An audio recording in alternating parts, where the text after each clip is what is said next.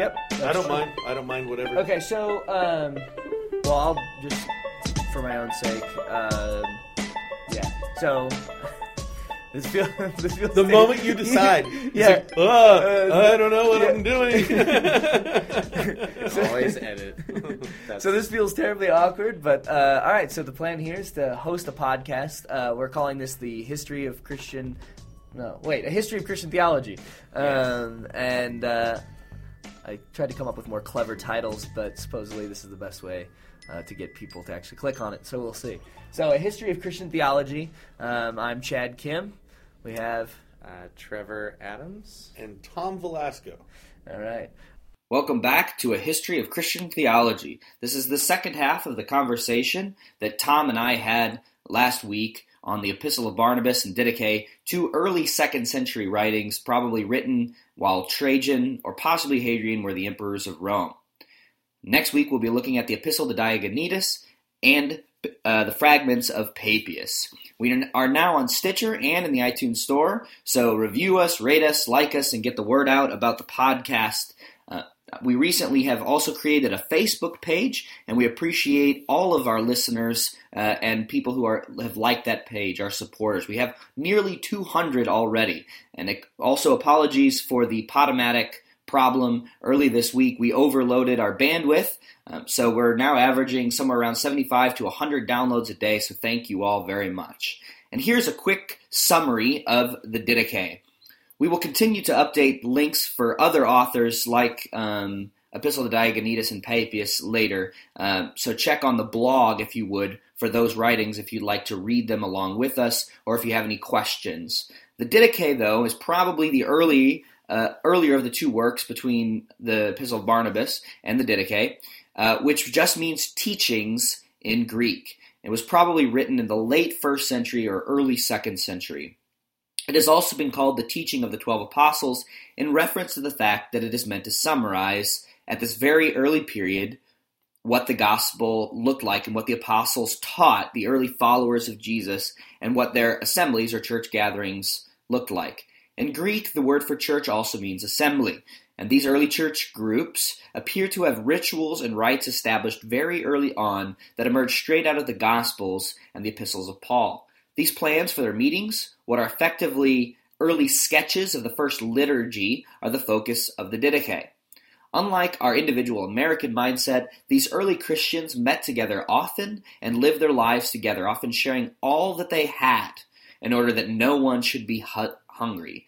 Schisms or breaks within the community were not only bad for the church, but meant early Christians, they left what was now their new family. So, if there was a problem in the church, a schism, it was like losing family members and being estranged from brother or sister or mother or father. The first 6 chapters deal with the actions of the early community. They should love one another, pursue good, keep the commandments, care for the widow and orphan, and share all that they have. Action takes precedence over thinking.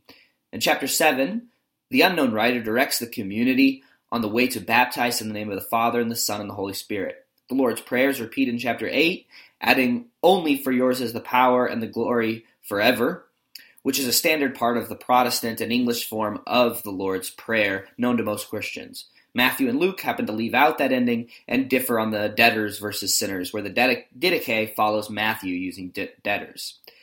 Some instruction for the Eucharist is given in 9 that does not seem to have the same literal interpretation of the body and blood as Ignatius, but clearly stresses the centrality of this mystery in their gatherings. The author proceeds to instruct on the nature of true and false prophets, condemning the prophet who neither practices what he preaches nor gives money to the poor rather than to himself. It would seem that many health and wealth gospel preachers would do well to heed this word. He ends with a prophetic message about the urgency of the coming of the Lord, quoting heavily from the gospel accounts of Matthew and Mark. Now here's my conversation with Tom. Yeah, let's get on to the Didache. One thing, again, guys, when you come to these writings, people were jockeying in antiquity to gain authority in their debates. And so it's pretty common that you'll come across a letter or something written that ascribes itself to one of the apostles when it was not written by one of the apostles. The Epistle of Barnabas is probably one of those letters. The Didache can be equally misleading because the Didache, the word Didache just means the teachings, which Chad pointed out, but it's often called the teachings of the 12 apostles, again, kind of letting credence to its content. It's implying that people should believe it just because it's what the apostles taught. Again, we don't know if the apostles actually had any hand in. Well, we're pretty certain they didn't have any hand in writing it. We don't know how much of the content of this set of writings actually goes back to the apostles, though.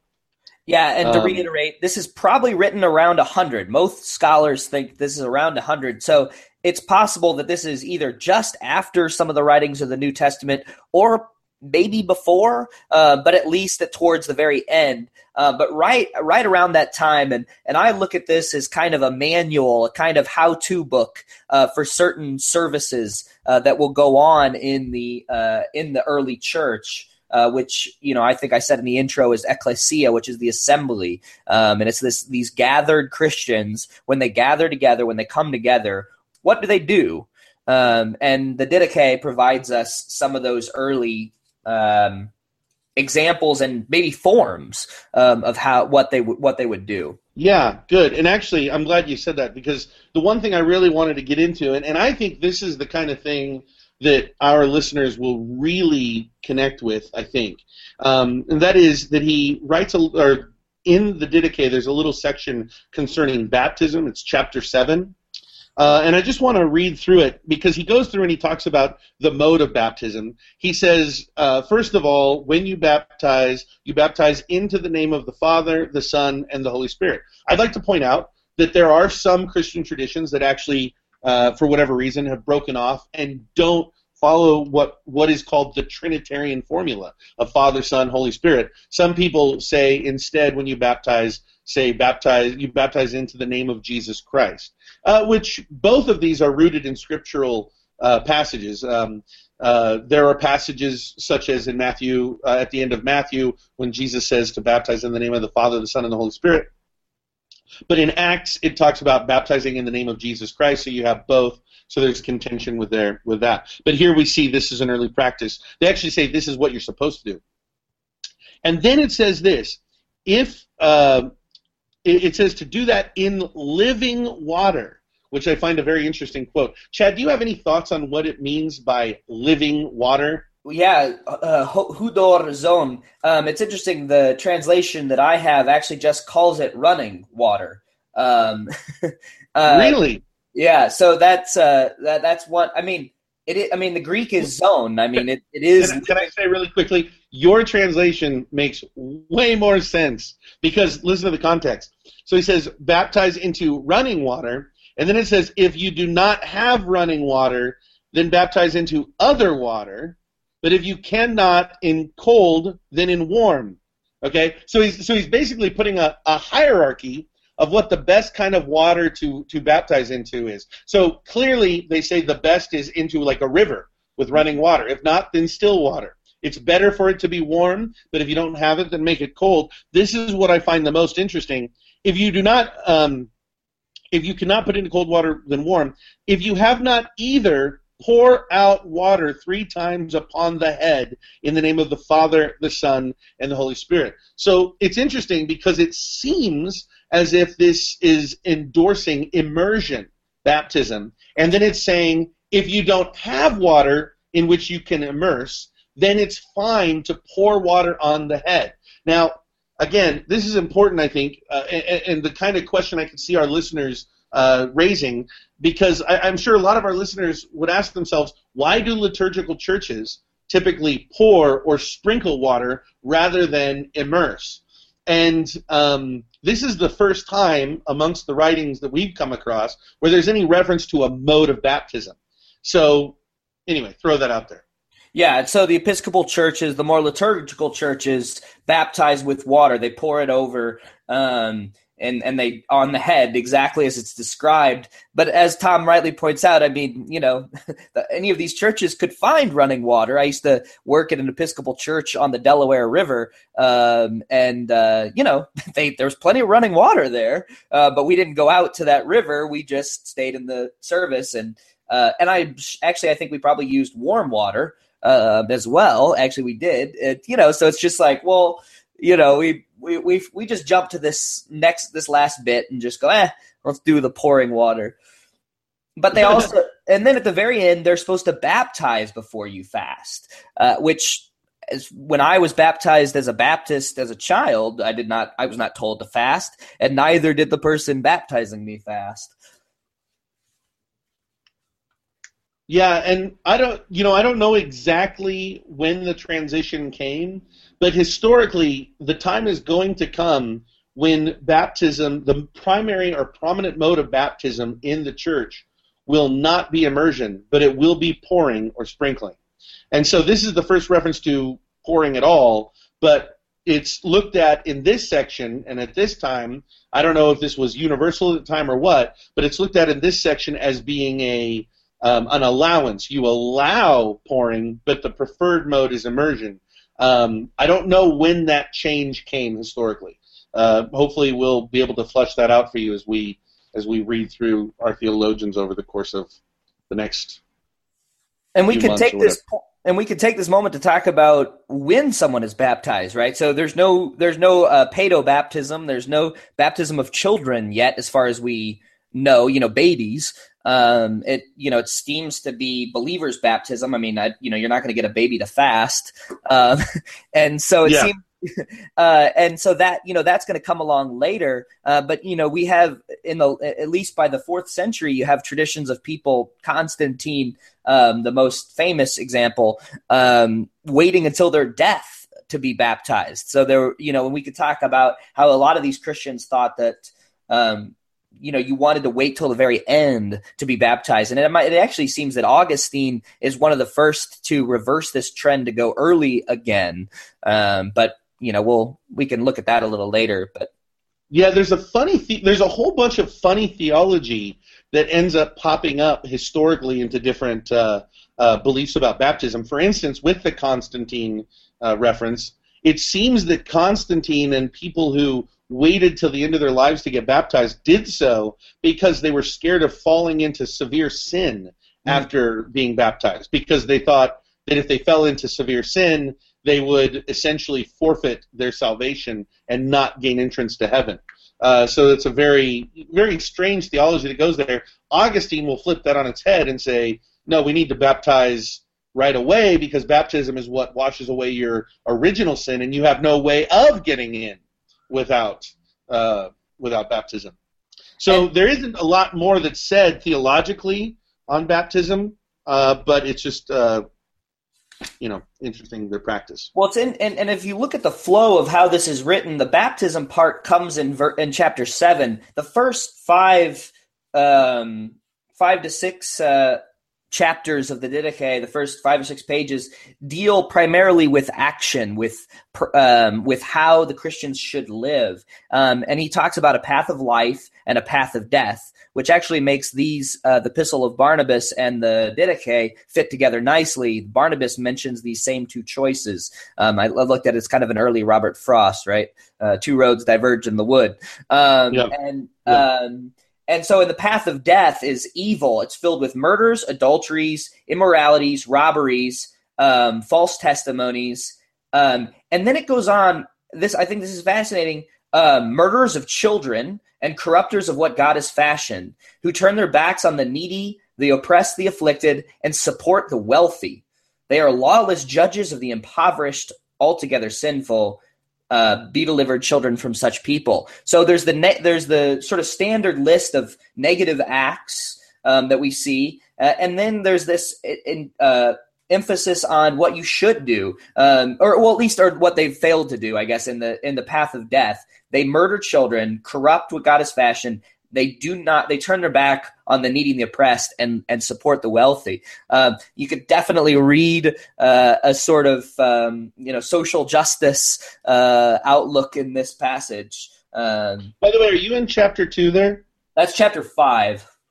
Okay, because I was reading another one in chapter 2 where he talks about gross sin being forbidden, and it's essentially the same kind of thing. Don't commit murder, don't commit adultery, don't commit, actually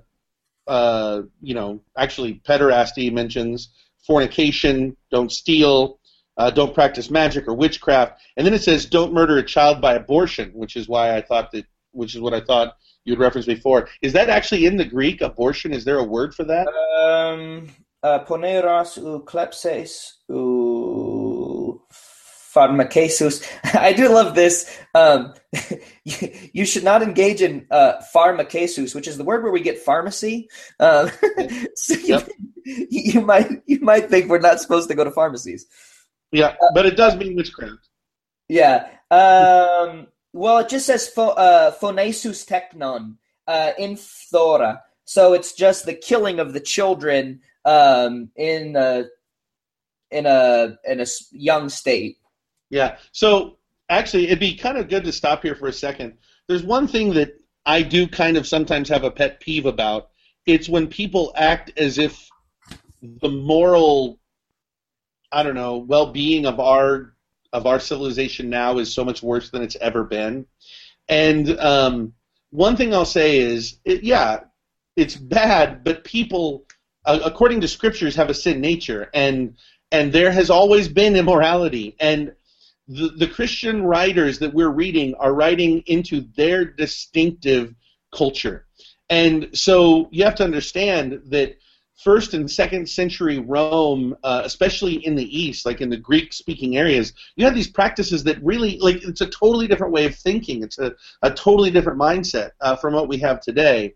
And certainly in those days, like I said here in chapter 2, he mentions things that people ought not practice. It mentions pederasty. That was something that was legal and sanctioned in the ancient world, right? And so Christians are here standing up and saying, look, that's a horrible thing, and we have to oppose that on social grounds. My translation said, don't murder a child by abortion. Chad said that it says, well, just a young child is what it's really saying. I don't know to what degree abortion was even possible back then. They certainly wouldn't have the medical advances we have today, but it was a common practice for people to leave unwanted children just out in the woods to be killed by the elements. And so here, Christians are taking a very strong social justice stance, which is going to look different from the ones we take today because the issues that they faced are different from the issues we face today. It's not that things are worse now, they're just different. It's a different culture with a different mindset, different way of thinking. But you do see here that the Didache tells us as Christians that we have to have this strong impulse to oppose wickedness and to stand for the weak and to fight injustice and things of that nature. Yeah, and it's always hard, we have to make decisions, I guess, in our lives, what is worth fighting for to us or what is going to be an issue that we're going to take a stand on. However, it is clear they were very little concerned with anybody with power, with wealth, with affluence. The people that they mentioned are children, are slaves, are widows, are orphans. I mean, these are all the lowest of society, and we're gonna slowly get to Justin Martyr and some of these more intellectual form of Christians who are going to try to make Christianity seem appealing to a more literate strata of society. But here, their primary concern are children who are of very little value, as far as we can tell from in the Greco-Roman world. And so they look at the purity of children, as a position that Christ took, and they continue that. So pederasty is forbidden because it destroys the purity of the child, exposing the child on the hillside. And my favorite part about the early Christian stories, there are multiple references to ancient material that we have that this was one of the things that the Romans hated and that was very important to the Christians, was not only saying that we shouldn't abort children, but they go and rescue those children, right? So it's not just don't kill them. It's give them life. And so these, another part of this passage for what's described as wickedness is not sharing what you have. These communities, like in Acts 4, they held their wealth in common, it says, right? And so not only is there scriptural from Acts, but we also see in the Didache where they continued to, basically, I think I mentioned this in my intro, but their whole community was the church. Everything that they did depended on this group. So if they didn't have money, if they didn't have food, they had to get it from the church. There was no welfare state, none of this sort of thing, at least as we know it today. So they utterly and totally depended on their communities to provide for them and for each other. So, these are, and this is, like we've been talking a lot about divisions and schism. This is why schism's so bad. It's not just, for me, like if I didn't like the way that my pastor preached when I was growing up, I could just go down the street and find a new one. There might not be another Christian community around. And I also, my primary, social grouping was my family. But for a lot of these early Christians, they're leaving their families to go to the church and relying upon the church first. And so if there's schism, if there's breaking of those communities, it is the family, it is the very safety net that these people have that they're losing. Yeah, I would like to add to that too. There's no call in here to oppose the social, to oppose the political powers of the day. They're not sitting here saying, hey guys, let's get a group together and go down and march on whatever, and how horrible is Caesar, because Caesar is endorsing these various things that we're opposed to. They're not involved in that way. As Chad said, they're very proactive as a community themselves. Are there babies being left out in the hills to die? We're going to go out and we're going to rescue those children. We are going to be proactive in being the justice that is needed in this world. And I think that, obviously that's going to look different today from how it looked back then, but I really admire the sense of otherworldliness that the early Christians had. They didn't like it when their government made decisions that didn't mesh with their own worldview, but they weren't going to sit there and whine about it, nor did they have this sense of entitlement that the government owed them a certain thing. This same group of Christians did not complain when the government was proactively seeking them out and killing them. Right. Rather, they were going out and saying, we are going to do what is right. And they, in fact, looked at I don't even know the sense in which they even thought much of the government at all. I think rather they thought of the individuals. I think they thought of people, and they said, we're going to love these people regardless of kind of what their political stances are and where they're at and what have you. And as Tom knows, I am deeply suspicious of schismatics. So when I saw that word come up again in this literature, I took note. It's one of my favorite stories from seminary. A professor I had, we were listening to a new form of Anglicanism. There's a new branch, and I don't want to get into all that, but basically a new kind of church was forming, and my professor said, I view you as deeply schismatic. And he was this Episcopalian, British Anglican, and he was very concerned of why this new church was forming in America, and he was quite upset that they were taking this action. So deeply schismatic is a fear that I often have. As Tom is quick to point out, though, it's not as if the Anglicans have a tradition that goes all the way back to the apostles themselves. Yeah, and just so you know, I have a number of friends, by the way, who are part of that schismatic group. Who some of them might be tuning in. This is a fun little back and forth that Chad and I have. It seems to me that we're all schismatics at this point. I mean, ever since about. At least 1517, right? I mean, since the Protestant Reformation, but it goes back further, right? When was the Great Schism? Do you remember the year? 1040 something, 1044 maybe. No, that's the fall of mid 11th century. 1054. So the Great Schism is 1054. So we're all schismatic since 1054. Every one of us. Catholics too, and Eastern Orthodox. We all schismed. And actually, that's one thing we can look at even earlier. By 451, you have schism over views of the nature of Jesus Christ. There are breaking offs that are happening all the time. But so we've talked about baptism. So you have a right way to live, which we've just highlighted. Then the Didache gives us some instruction for baptism, and then next is the Eucharist. Or maybe another kind of feast. This is not 100% clear. I wanted to look at, I highlighted in the intro, but in 8, we have a repetition of the Lord's Prayer. And so it should be noted, the Gospels are rife throughout this, through the Didache. They're looking back, it seems that they're reading at least Matthew, maybe, Matthew and Mark are sort of everywhere quoted here. Can I make a comment on the Lord's Prayer actually here? Yeah.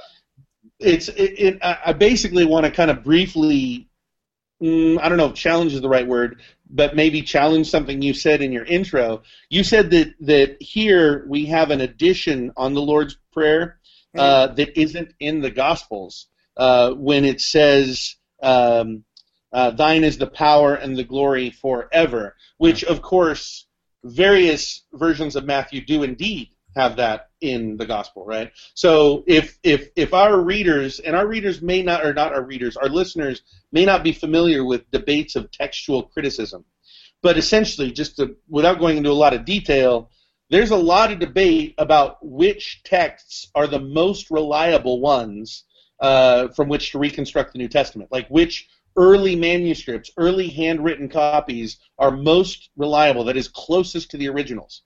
And I think it'd be a good thing for us to spend a lot of time talking about. But if our readers read from a King James Bible or a New King James Bible, or any text that is based off of the received traditional text that is used in the Eastern Orthodox Church or the Erasmus's Textus Receptus, they're going to have that section in it. It will be in it. If you use an NIV, an ESV, a New American Standard, that section will not be in it. And so that's a part of the debate. I actually take the inclusion here as a bit of evidence that the received text is correct. Because they no doubt didn't just add it on. There must be at least, whether it's correct or not, there at least is textual justification way back when this was written that would include that as part of the Lord's Prayer. So all that to say, this is a big debate that a lot of Christians fight over. I think you're fine whichever scripture, whether you use NIV, ESV, New American Standard, New King James, they're all they're very, very close, but there are some discrepancies between them. Yeah, so it's a fair point. It's just, I thought it was interesting reading it here. Also, when we say the Lord's Prayer in Latin, we actually leave off the ending there, for thine is the power and the glory forever and ever, which, like, at an Episcopal church, we include that ending, where I regularly attend, but when I pray in Latin, we actually leave that part off. It's not in the Vulgate? I don't know if it's in the Vulgate, but it's not in the Roman Rite. Okay, so there's the Lord's Prayer, which was interesting to repeat. Again, all of these things, like I said, I want to be able to use the word liturgy, which is a Greek compound word, as far as we can tell, comes from laus ergon, which is for the work of the people. But it's a liturgy is just a word that's used for sort of an order of service. I used to think my Baptist church didn't have a liturgy, but we just didn't call it that. It was called a bulletin. And in the bulletin, we sang songs, our pastor preached, we passed the offering plate, and we gave a closing prayer, and we all left. That is a liturgy. That's how the church goes. But here, so we see, in the liturgy as presented by the Didache, we have the baptism, the Lord's Prayer, and then in chapter 9, with respects to the Thanksgiving meal, literally, Eucharistias, you shall give thanks, Eucharistiseta, as follows, asate. And so, so Eucharist is just from the Greek word, which is good grace. So to give thanks, to give good grace, and it's a way of thanking God, and then sharing this meal, which we know comes from the Last Supper. Anything stick out to you about the way that the Eucharist is discussed here? The one thing I found of interest here, especially as I think of modern evangelical churches, he puts one definite requirement for being able to partake of the Eucharist.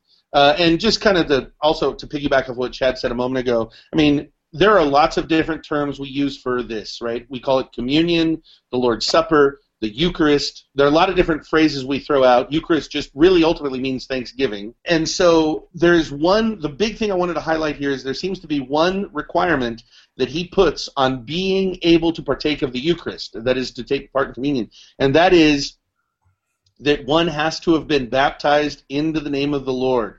In other words, if one is not baptized, then he cannot partake of communion or partake of the Eucharist. And that is a tradition that has always held throughout the history of the church until relatively recently, like I would say probably like the 1930s maybe, when certain evangelical traditions said, well, as long as you're really a Christian, you can take communion.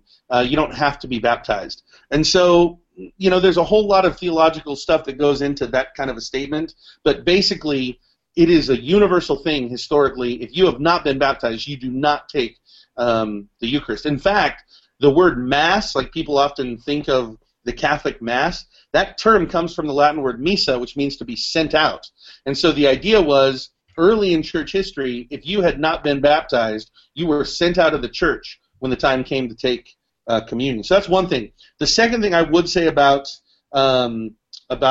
the Eucharist that's mentioned here is it does seem to be a meal rather than like a wafer and a little thimble full of wine. It seems to be a true meal where you eat together and you are satiated, you're full, and you drink wine together. So that seems to be a part of what they did early on in church history. It wasn't just a little thing that you would come forward and partake of. It was something that you would partake of at a table as if you were having a meal together, fostering that sense of community. Right, yeah, in chapter 10, and when you've had enough to eat, you should give thanks as follows. Which nobody has ever said, oh, I'm stuffed after partaking of the wafer and thimble. Well, and I know that we're running, there's just so much richness, but, one thing Tom often talks about from his evangelical perspective, and I still, consider myself one who's committed to the gospel, so I could still be evangelical, maybe not in the same way that he means it. For sure. I certainly didn't mean to imply you weren't evangelical in that sense. But in the Episcopal church that I go to, we actually still pray part of this prayer, and which in chapter 10, he says, and you graciously provided us with the spiritual food and drink. And so, and at the end of the Eucharist at my Episcopal church, we say, we thank you, Lord, for feeding us with the spiritual food and drink. And the idea of the spiritual food, I mean, it doesn't have to mean that it is not physically the body and the blood, but it definitely leads and looks towards maybe not what Catholics believe, which is transubstantiation. You're actually eating Christ's body and blood. But Episcopalians are very typically non-committal on this kind of thing. And so we just say, well, thanks. You've graciously provided us with this spiritual food and drink, is it actually, is it not? Maybe not. But, we get the, but I just love that some of this from the Didache is 1900 years old. Prayer that we pray after communion. There's parts of it that, it gets a long way to Archbishop Cranmer and the creation of the Book of Common Prayer, which, we'll get to by the time we're 50. Yeah. So one thing I wanted to address really quickly, the Didache makes a couple of interesting observations concerning offices within the church. So in the past, we've talked about bishops, presbyters, and deacons. Interestingly, the Didache only acknowledges bishops and deacons, which might actually fall into one view that bishops and presbyters were the same thing, which I've heard certain people argue that presbyter was just a term of respect That is, you refer to a person in that position as an elder, so you look up to him as an elder. Episkopos, or bishop, is the title. So I think it's interesting he only acknowledges bishop, or the Didache only acknowledges bishops and deacons, making no mention of presbyters as a distinct office in the church. The second thing is it makes mention of these three groups that we haven't talked about yet. These three groups are referenced in Romans, Ephesians, and 1 Corinthians when there's a discussion about spiritual gifts. But this is the first time we've seen it expounded upon at all. And that is, there's a section talking about teachers, apostles, and prophets. Uh-huh. And it's very interesting because it seems to use the word apostle a little differently from the way we typically use it. It doesn't seem to be in reference to one of the 12 apostles, or Paul, or one of these people who have seen the Lord. It seems to make reference to a traveling missionary of some kind, somebody who seems to be a leader in the church and who is responsible for maybe church planting. But one thing's clear, he's itinerant, and he's not allowed to stay in one place for too long. And then you have prophets who they liken to Old Testament prophets, that is, people who seem to speak the word of God to people. And then you have teachers who presumably are people who instruct in the Bible. The one thing that the Didache is committed to with all three of these people, which kind of shows just how early abuses popped up in the church, is the Didache is committed to making sure that nobody allows these guys to be lazy loafers who sit around and eat their food. They basically say, look, if an apostle comes to town, let him stay with you, but no more than 3 days. And if he asks you for money, send him away. It seems pretty clear that early on there were a number of people who were essentially using the gospel as a means of making money, getting wealthy. I don't know, rich, but basically they were taking advantage of people for the sake of the gospel. And obviously that is something that holds true even today. Actually, not even today. It's compounded today. But it seems like the Didache was committed to saying, don't let these guys mooch money off of you. You make sure that they're faithful and they're doing their job. Have nothing to do with them if they're just in it for money. You know, his sort of condition for a true prophet is one who practices what he preaches, and then who says, do not listen to anyone who says in the Spirit, give me money or something else. But if he tells you to give to others in need, let no one judge him.